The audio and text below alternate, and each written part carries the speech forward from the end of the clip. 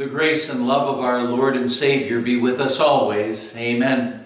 The Word of God we want to consider today is the beginning of our Gospel reading for this past Sunday, which was the 6th Sunday after Pentecost. We're looking at Matthew chapter 10, verses 34 to 36, where Jesus said, "Do not suppose that I have come to bring peace to the earth. I did not come to bring peace, but a sword. For I have come to turn a man against his father, a daughter against her mother, a daughter-in-law against her mother-in-law. A man's enemies will be the members of his own household."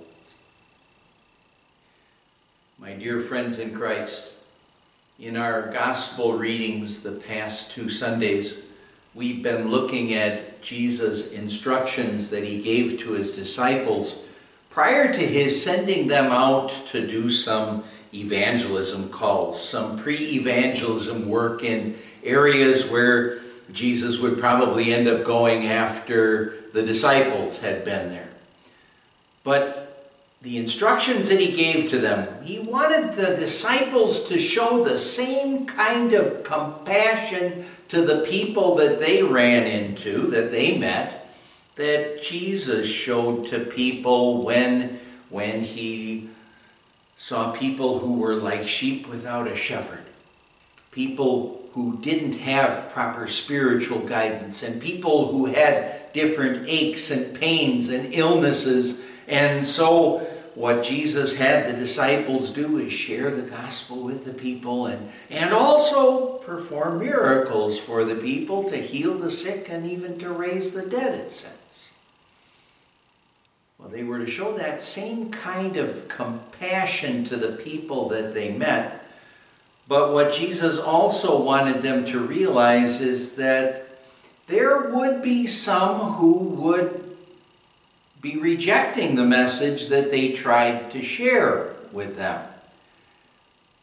There would be that rejection, and the disciples needed to be prepared for that. So Jesus said to them, "Do not suppose that I have come to bring peace to the earth. I did not come to bring peace, but a sword." Whenever you hear that verse, you kind of are probably inclined to say, well, isn't Jesus contradicting the message of the angels on the night that Jesus was born? You know, in the angels' song, when they said, "Glory to God in the highest, and on earth peace, goodwill toward men."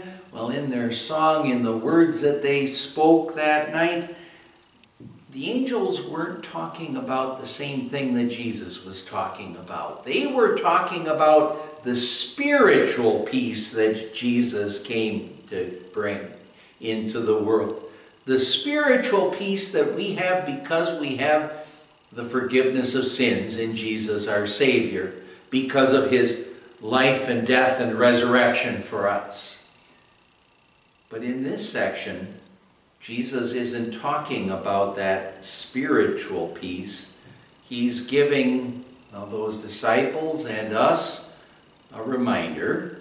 Here we have a reminder for Christ's witnesses of all time that Jesus didn't come into this world to establish an earthly peace. Instead of bringing peace, it says that he came to bring a sword. And with that sword, he was going to battle against sin and Satan. And Christ's sword, of course, that's the sword of the Spirit, which is the Word of God. Scripture says, the Word of God is living and active, sharper than any double-edged sword. It penetrates even to dividing soul and spirit, joints and marrow. It judges the thoughts and attitudes of the heart. When Jesus or anyone faithfully preaches the Word of God to people, that Word of God is going to divide people into 2 groups, 2 sides, 2 clear-cut groups. To one group would belong those who, by the grace of God, are called to faith in Jesus the Savior, so that they know that what Jesus did for them was that he lived and died for them and paid for all of their sins, that he lived the perfect life so that we'd have his righteousness, so that he died on the cross to pay for our sins, so that his blood would wash away our sins, so that we can be sure of heaven. That's ultimately how the Word of God would work on the believer's heart. And then, of course, you have the other group, and everyone who doesn't believe in Jesus belongs in that group of those who have rejected the gospel. Between those two groups, there are going to be at least feelings of animosity, unless believers hide their faith, conceal their faith. After the fall into sin, God had said, I will put enmity, that's hatred, between Satan and the woman, and between Satan's offspring and Eve's offspring. The enmity that he's talking about here really should exist more on the side of Satan and unbelievers toward believers and, well, ultimately God. And that enmity there, especially unbelievers toward believers, really that should exist because there hopefully would be a jealousy in the unbeliever toward the joy that the believer has in his Savior, Jesus Christ.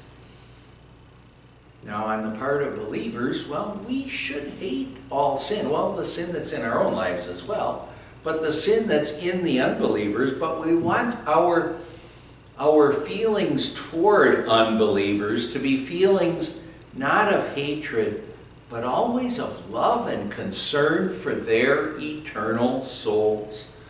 But between believers and unbelievers, at best, there will be an uneasiness between those two groups. Jesus said, I have come to turn a man against his father, a daughter against her mother, a daughter-in-law against her mother-in-law. A man's enemies will be the members of his own household. Oh, if families, if people are, if friends amongst them, if there are different religious beliefs, there will be tension if either group stands up for what he ends up believing. That's why in many circles you'll hear it said that religion is one of those topics that you're just not supposed to talk about. So here we have a reminder for Christ's witnesses.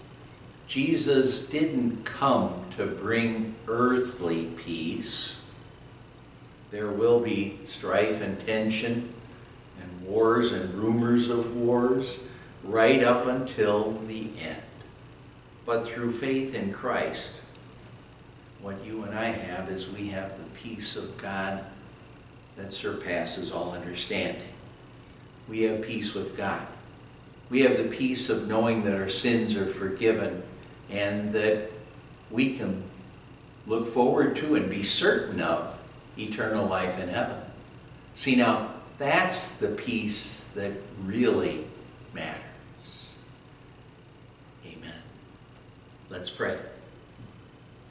Lord God, Heavenly Father, thank you for giving us the peace of God which surpasses all understanding, so we can know we're forgiven and heirs of heaven, all because of Jesus. We pray in his name. Amen. In the grace of our Lord Jesus Christ and the love of God the Father and the fellowship of the Holy Spirit be with you always. Amen.